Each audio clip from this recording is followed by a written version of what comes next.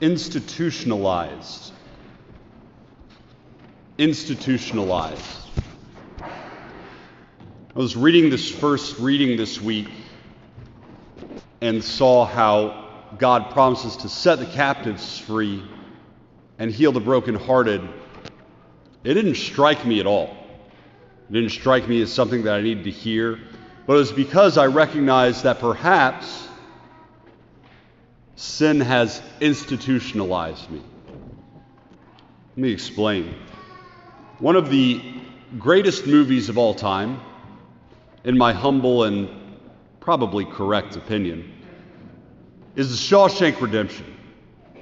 Shawshank Redemption is a story of these inmates who live in a prison, Shawshank, and at one part of the movie, one of the longest tenured inmates gets set free from his sentence of life, and immediately when he gets out of prison, he takes his own life. And so the main character in the film, Andy, asks Morgan Freeman's character, Red, why is it that this man took his own life? And Red explains to Andy, it's all very simple. When you walk into Shawshank, you hate these walls. After a little while, you start to depend upon these walls. And then eventually, you depend upon these walls.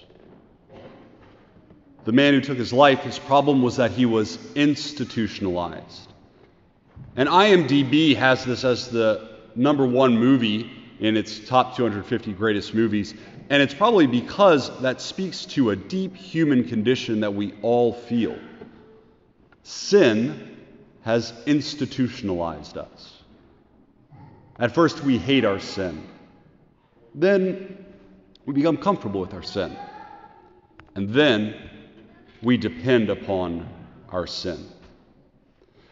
So much is our dependence that something as positive and uplifting as St. Paul's words, rejoice always,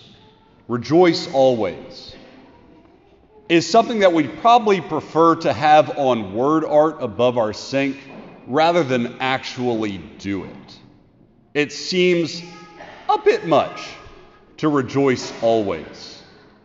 It's kind of like the guy that, you get to work in the morning and you're still getting the crusties out of your eyes, and you have the good morning guy, good morning, and it's like, okay, that's way too enthusiastic for 8 a.m. I just regret that I didn't press the snooze button one more time.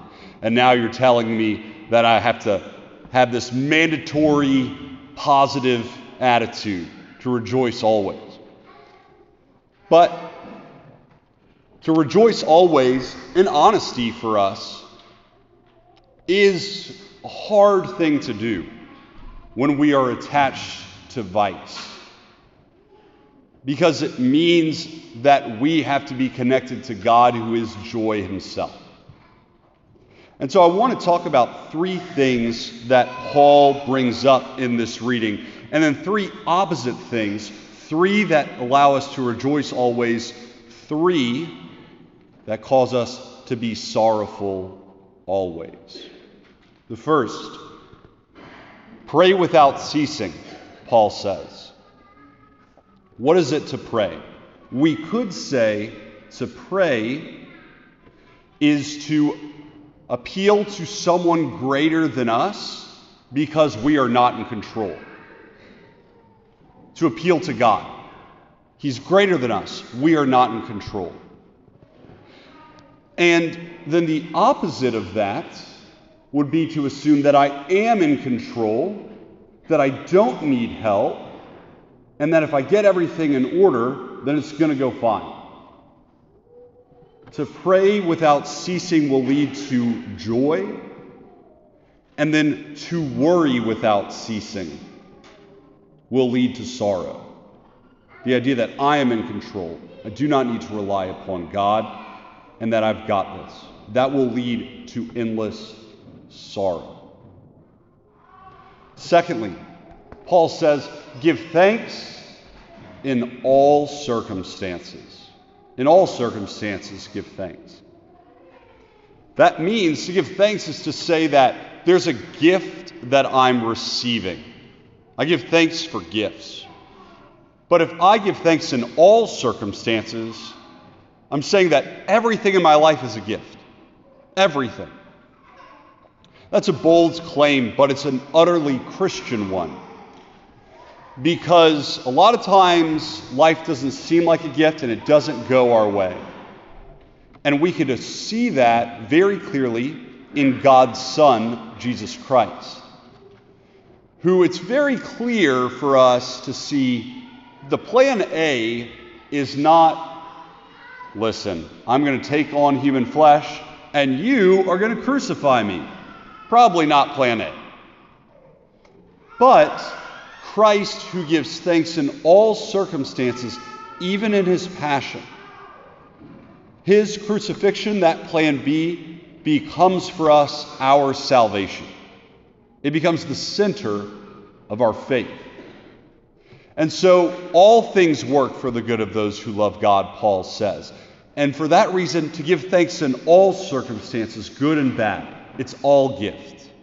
And that will cause us to rejoice always. We know then what the opposite is. To complain in all circumstances, to act like everything that comes my way is something I deserve. That attitude will not cause us to rejoice always, but to be sorrowful always. Everything is gift, even the most horrible of sufferings, because all things can work for the good of those who love God, even if it means simply being joined to Christ, crucified, suffered for us. And then lastly, Paul says refrain from every kind of evil. He says every kind of evil, refrain from it. Now that's hard, because I think for most religious Americans, religion kind of works like this. I do the thing that my church tells me not to do. Other than that, I go and find my joy any way that I want. The problem is that we allow ourselves to find joy sometimes in things that are evil. We're careless about foul language. We're careless about the way that we use substances. We're careless about the amount of just media that we intake. And that if it's not that big of a deal, then what's the problem? That's one way in which we don't refrain from every kind of evil. Another thing that the devil will try to do with us in regards to evil is, let's say we are trying to refrain from every kind of evil, but it's just hard. It just takes a lot of energy. Is that if he could, the devil would prefer us, if he couldn't make us to sin, than to make us miserable, to make us be sad. To say that it's just really hard to take on the whole Christian commandment. And if he can do that, then he knows that we can't be sad for long, and then we will fall into evil. This is the sin of spiritual sloth. And so the only way in which I can refrain from every kind of evil is to take on the Christian commandment of love God and love neighbor with joy. I can't pick up the weight of the cross if I don't have joy in my heart. It's going to be too heavy. The only way in which I can is to do so with joy. And if we do that, then Christ's promise that his yoke is easy and his burden is light will ring true. And it'll resonate in the depths of our hearts. And so the Lord does promise us this ability to rejoice always. If we pray without ceasing instead of worrying, give thanks in all circumstances instead of complaining, and refrain from every kind of evil instead of being dejected, slothful, or let ourselves slack on the little things. And he does that and he speaks that to us even though we may have been institutionalized for too long, because he comes to set the captive free and to heal the brokenhearted.